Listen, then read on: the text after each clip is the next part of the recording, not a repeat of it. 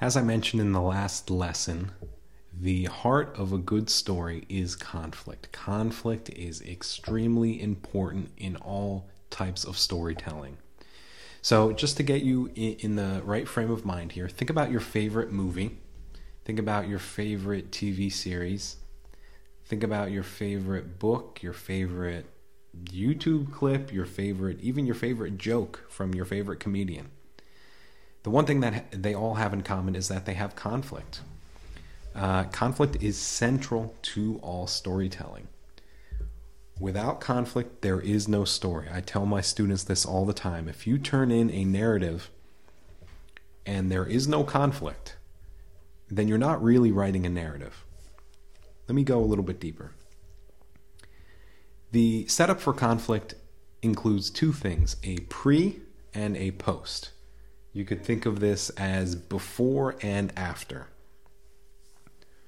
Now, what happens in between? What gets us from the before to the after? Guess what? It's conflict. Something happens, and that causes us to change. And specifically for this personal educational narrative, I want you to not think of pre and post, but I want you to also think of this idea of old versus new. And this is a very easy way to start thinking of how to build a narrative and where to find conflict. If you think about old versus new self, can you identify something that happened in your educational journey that caused you to change as a person? Can you identify something in your educational journey that caused you to change your values?